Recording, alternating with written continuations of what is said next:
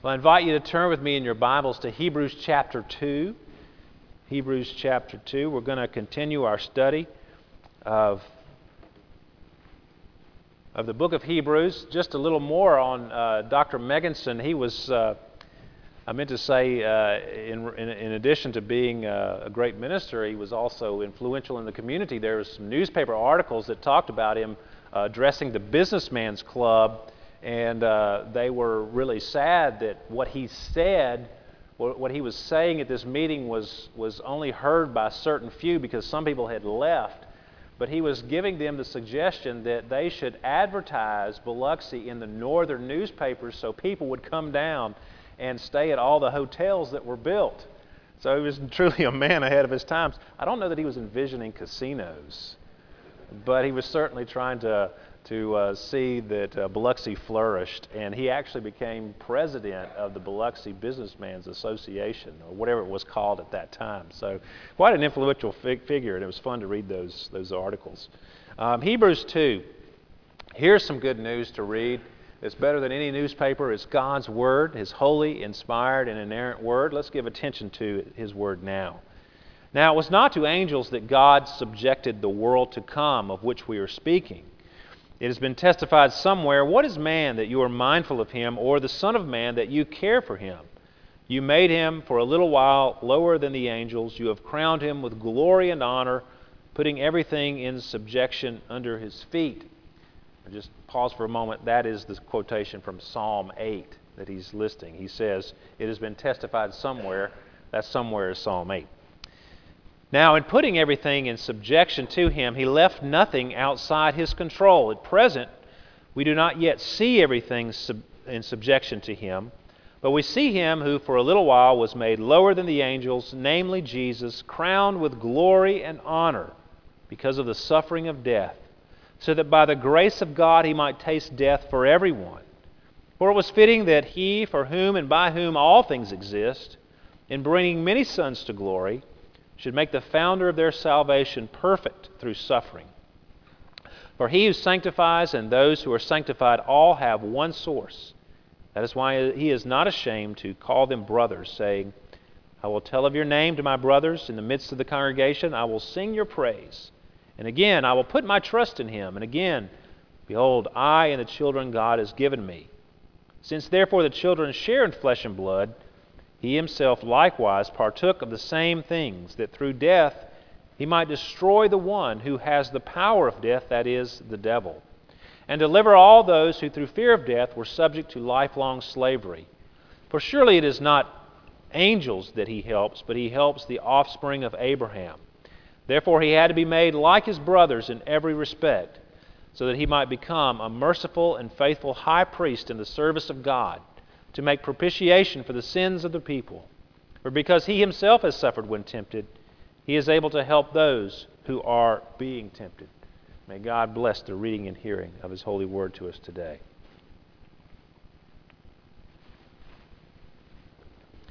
Many people have studied Greek and Roman mythology, maybe way back in high school. You looked at some of those old stories that the people in Paul's day actually believed. This was their religion. Now, in Greek and Roman mythology, Zeus or Jupiter and the other gods like him lived up on Mount Olympus, and they only came down when they were bored, basically. And when they came down, it was usually not good news for the rest of mankind. Humanity often suffered because nothing good ever happened when the gods came down to earth. They were no better than mankind in the way that they behaved, if you read some of those stories. Well, Jesus, unlike those Roman and Greek gods and any other so-called god in the world, he is different. We read in chapter 1 of the fact that he is crowned with glory and honor, and his great space as being the creator of all things, and the one who has given us this final message from God that's greater than the message of the prophets. We saw him there in all of his exaltation, but now we see him in this chapter humbling himself and coming to earth. Unlike those Roman and Greek gods, Jesus is not aloof. God is not aloof. Our God takes on human flesh. He dwelt among us. And He came to earth not to disrupt everything and cause a mess, but for the good of mankind. And we see that here. This is the theme of the verses here in chapter 2 we're looking at today.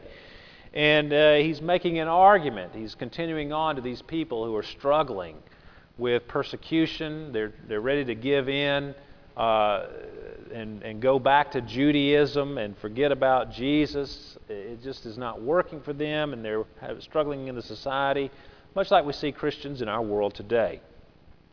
And I want to look at three things here today. You'll notice here in a couple of the verses it says that we see some things. We see verse 8 and 9. We see Him for a little while was made lower than the angels. We see not everything subjected to mankind. We see. So I want to pick up on that theme of what we see. And first of all, first point, what we were supposed to see, or what mankind was supposed to be like. And then secondly, we want to look at what we don't see. And that's the predicament in which we find ourselves now. And then thirdly, what we need to see, what the writer of Hebrews is pointing us to, Jesus Christ. We need to see Him and what He's done for us. Now first, what we were supposed to see. At the beginning of the text, the writer quotes from Psalm 8, a portion of that which we sang earlier in the service. The psalmist was looking back at creation, and he was amazed when he saw what God had created, and specifically where He had placed humans in this awe-inspiring universe. I mean, look out! Just look out the front door when you leave today. It's absolutely gorgeous. God created it all, and He's put mankind here in this beautiful place, and we've got a lot to rejoice in that respect. The writer of Psalm 8 is doing the same thing. When I look at your heavens, he says, at the work of your fingers, the moon, the stars, and surely if he lived here, he would say the beach. He would have said, what is man that you are mindful of him, or the Son of Man that you care for him? You have made him for a little while lower than the angels, which he's been talking about in the first chapter. You have crowned him with glory and honor, putting everything in subjection under his feet. Now, in putting everything in subjection to him, he left nothing outside his control. Now, what is he talking about there in Psalm 8? When God created the world, it's telling us here that He made mankind with dignity and a destiny. First, man enjoyed in his innocence God's favor, His supreme favor. More favored than any of the other created animals, birds or fish.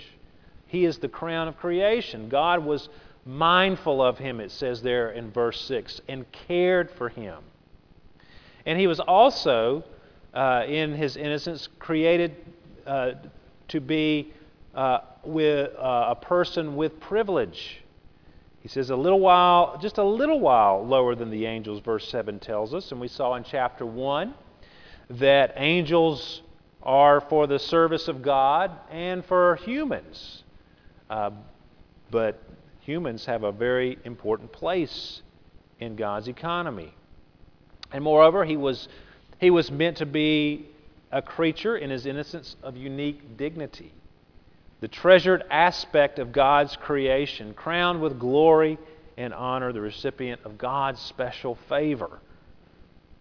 And also, he was marked out initially as a creature of unrivaled dominion. All the created order was under man's control, everything in subjection under his feet. He's echoing Genesis 1:26, where it says, God said, let us make man in our image, after our likeness, and let them have dominion over the fish of the sea, over the birds of the heavens, and over the livestock, and over all the earth, and over every creeping thing that creeps on the earth. So you picture Adam and Eve in the Garden of Eden.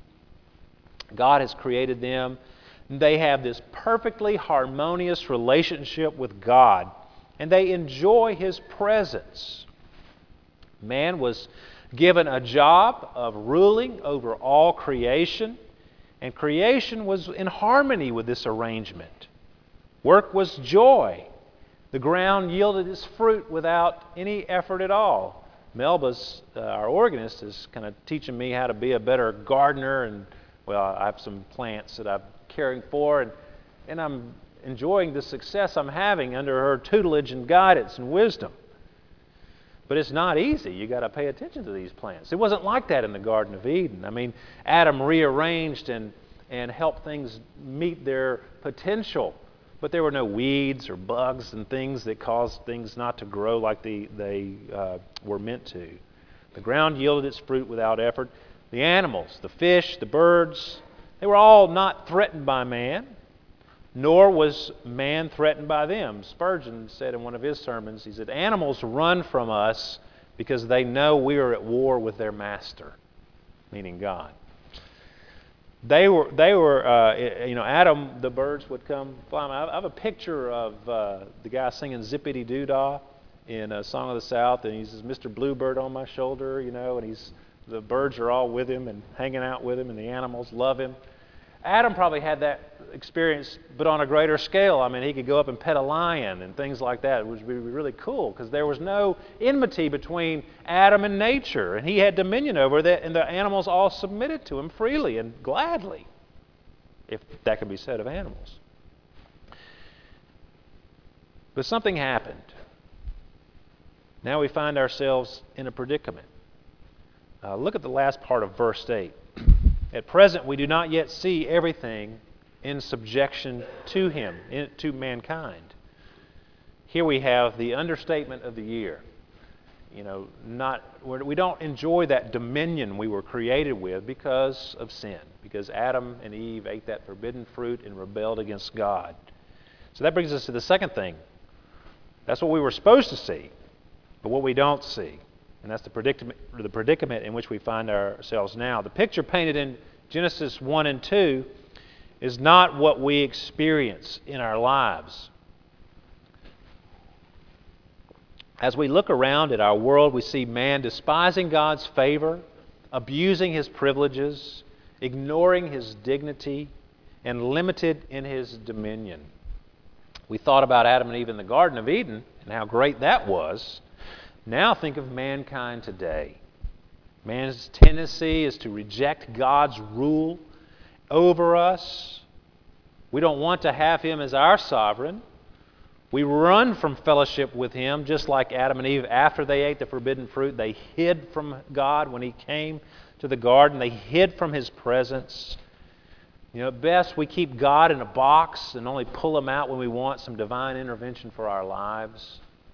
But to submit to him on a moment-by-moment basis almost is impossible for us. And look at how we treat creation. We're at war with it. We fight with it to get it to produce what we want and need. I'm growing a few plants, and that's a struggle. Think of the poor farmers out there fighting against the elements, against nature to produce a crop. We fight with it to get what we want. It yields its fruit reluctantly. Animals run from us or they run after us. I was watching a program the other day, I think it was on Animal Planet, and it was outlining or ranking the animals in order of how many human deaths they had caused. And I think sharks were number one. But, they gave the numbers of deaths per year for tigers and lions and crocodiles and sharks. And the number is in the thousands. People are getting eaten by nature on a regular basis. Now, we don't see it around us very often, but in Africa and other places in Australia, that happens all the time. I mean, I don't want to get eaten by a crocodile. That's just bad because he eats you, you're gone. You don't come back from that. They don't even find your body because he just eats you up. Well, we're at war with creation now. That's not the way it was meant to be. We abuse the earth. We exploit it. We waste its resources. Man is certainly not as he was created to be. When Psalm 8 was quoted here, the writer was looking back at Genesis 1, and in the latter part of verse 8, he's looking back at Genesis 3, where mankind Adam and Eve decided to buck the created order. We were put over the earth as humans, but we were under God. The earth was under us. And in Genesis 3, mankind decided it wanted to be not only over the earth, but over God as well. We decided to be our own Lord and our own Master, and the result has been catastrophic. Trying to live apart from God has made us unable to have dominion over anything. The world is out of order. It is in chaos. We can't control ourselves, much less the created order. There's no justice, no control. There's war. Nothing is the way it should be. Hatred, injustice, natural disasters. It's a mess. We live in a mess. But the worst thing that happened, according to our text, is in verses 14 and 15. Look there for a moment. Which tells us about death and slavery to the fear of death. See, we were not created to die. Humans were created to live forever. But when we decided to live apart from God, death entered the picture.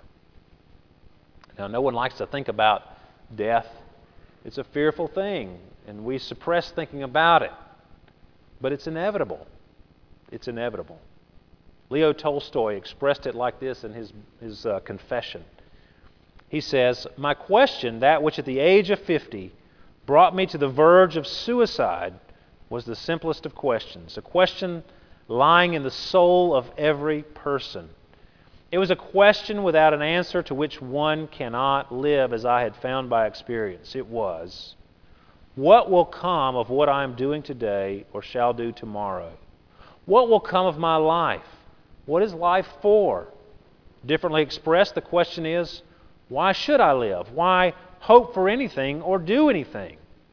It can also be expressed thus, does my life have any meaning that death cannot destroy? See, we live in this broken world. But not only that, we die and eventually will be forgotten. Now, you know I enjoy doing ancestral research. Get a kick out of finding out all these stories, some stories from the past that may have been hidden, and you uncover that, and it's very exciting. And as I've looked through my own family tree, I find that there are individuals in the not-so-distant past that I can find literally no information on other than the fact that they were on the census for a few years. And I know their birthdays and their death days. But any other information I cannot find. I know where they lived, but I don't know what they did or anything else about them. Even great-grandparents, just a couple of generations away. And this is the human predicament. They talk about our carbon footprint and what we leave behind as human beings in the environment. But really, the footprint of our life is something that will fade away. It's like a footprint out on the beach. It's there, we made an impression, but the water washes it away. The tractors come and they drag and clean up, and that footprint's gone. And that's what the Bible talks about our lives. Our lives are but a breath. Here today, gone tomorrow. And many people are forgotten. Thankfully, in all that depressing point that I just made, the one that Tolstoy was experiencing as he questioned what was the meaning of life, as he found out, Tolstoy found out, there is an answer. Jesus Christ has done something about this human predicament. That's our third point today. What we need to see, and that is this, what Jesus did about it. The writer of Hebrews points us always to Jesus. Look at verse 9.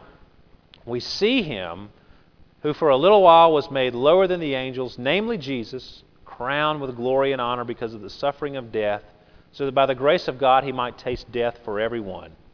What He has done is taken Psalm 8 that was written about mankind and has applied that to Jesus. Now, He can do this because Jesus came down as a representative for mankind. Adam represented us at the beginning. He was the father of mankind, if you will, the representative of all mankind. And when He sinned, all mankind became sinners, and the world became a broken place. But Jesus came down as the second Adam, the second representative. He did not remain at the right hand of the Father in heaven, but He took on human flesh and He entered this predicament in which we find ourselves. Adam was our representative in the garden, and he failed the test. He decided not to live under God's rule. Because he was our representative, the world is now a mess, and we all are now subject to death and are in bondage to the fear of death, like Tolstoy illustrated in his Questions. The Apostle Paul tells us that Jesus is this second Adam that came to earth as a representative, and he did not fail. He was perfect in every respect. Verse 17. He had to be made like his brothers in every respect, so that he might become a merciful and faithful high priest in the service of God, to make propitiation for the sins of the people. He came to earth as a human, like his brothers in every respect, except without sin, and he sacrificed himself in our place. He took the penalty that was due to us because of our sin. He made propitiation, a sacrifice of atonement for the sins of his people. They're paid in full. Not only that, but he tasted death for everyone, as it says in verse 9. He went all the way as our human representative. He experienced it all for us in our place, and he went through it unscathed, perfect, sinless. You notice verse 10. Interesting verse. It was fitting that he, for whom and by whom all things exist, and bringing many sons to glory, should make the founder of their salvation perfect through suffering. What does it mean that Jesus was made perfect through suffering? I mean, it means complete, perfect, or fulfilled. Jesus did not need to be made morally perfect. He was already morally perfect, and he stayed morally perfect always. But to be the perfect author or founder or captive or pioneer of salvation, he had to suffer because he was identifying with humanity. He was being everything that we could not be, that we were not. But he was going through it. He picks up this same theme in chapter 5, where it tells us that Jesus learned obedience through what he suffered. And that word learn means that he directed his mind towards obedience. He became accustomed to obedience through suffering. He experienced suffering, and he was obedient through it. When we experience the suffering of this world, we are not obedient through it. We fall, we sin, we fail. But Jesus went through it all, even to death on a cross, without sinning. The second Adam was different than the first Adam. The first Adam stumbled over the hurdle of obedience, and he was not suffering at all. I mean, he had everything in the Garden of Eden, and God gave him that one little test. You can eat any tree you want, any of the vegetation I've provided, but not this one. And what do you know? He ate that one. For no reason whatsoever, other than he just wanted to do it and express his own desire to be God. But the second Adam came, and he crossed over every hurdle of humanity. He obeyed perfectly, even in the suffering of life. If only he became a man and did not suffer as a human, then he would not have gone all the way into entering our predicament. He became the perfect Savior by suffering, by doing everything we needed him to do to save us. It says here in verse 14, "Since therefore the children share in flesh and blood, he himself likewise partook of the same things, that through death he might destroy the one who has the power of death, that is, the devil, and deliver all those who through fear of death were subject to lifelong slavery." See, we are freed from fear and discouragement. Death is not to be feared by the Christian. This would have meant a lot to these people to whom the writer of the Hebrews is writing. And it should mean a lot to us today. Because he himself has suffered, verse 18, he is able to help those who are being tempted. People of the writer was addressing here in this letter were experiencing much fear and discouragement. Their lives were difficult and they were ready to give up on Christianity. They needed encouragement. Surely we can identify with that because life is difficult and discouraging. And the threat of death looms over us. The writer of Hebrews contends throughout this letter that fear and discouragement can be remedied by focusing on Christ, by embracing Him as Lord and Savior. He says, look to Jesus, consider Jesus. And today he's pointing to the fact that even though Jesus appears to be a little lower than the angels, something of no account and somebody that you could just throw to the side, he's saying, no, look, He's now crowned with glory and honor because of all that He did for us. And one day all that will come to fruition, and we will be restored back to the dominion we were created to have. Our relationship with God can be properly aligned and back in harmony because we have this mediator between God and man, Jesus Christ, the righteous one. He will restore us. One of New York's most famous murders occurred in 1964. Kitty Genovese was returning in the wee hours of the morning to her apartment in Queens when she was approached by a man named Winston Moseley. Moseley ran after her and quickly overtook her, stabbing her twice in the back right outside her apartment complex. She screamed, "Oh my God, he stabbed me, help me." Her cry was heard by several neighbors. Lights came on, but no one did anything.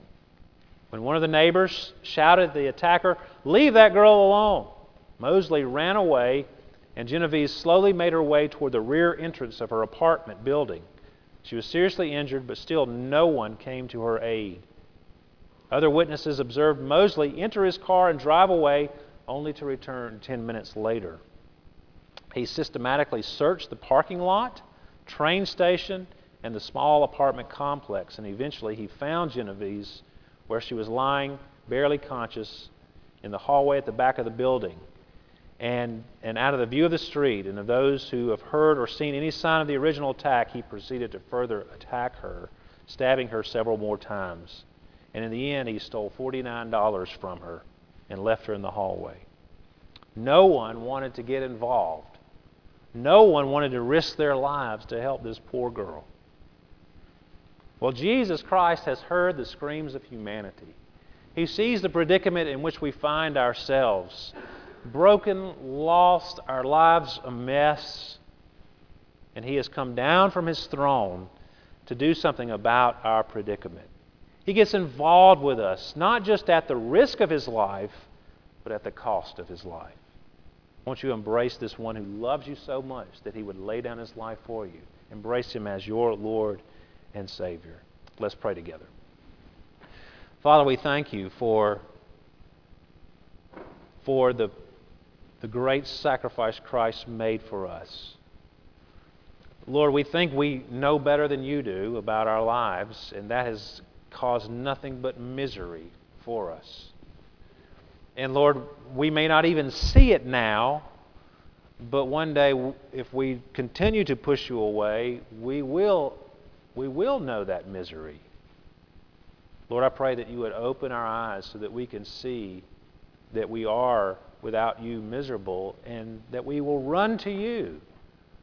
And Lord, we pray that You would help us to seek You, to find You, to taste and see that the Lord is good. May You transform our lives, Lord, and make us all that You would have us to be. And we give You all the praise and glory for it. In Jesus' name, amen.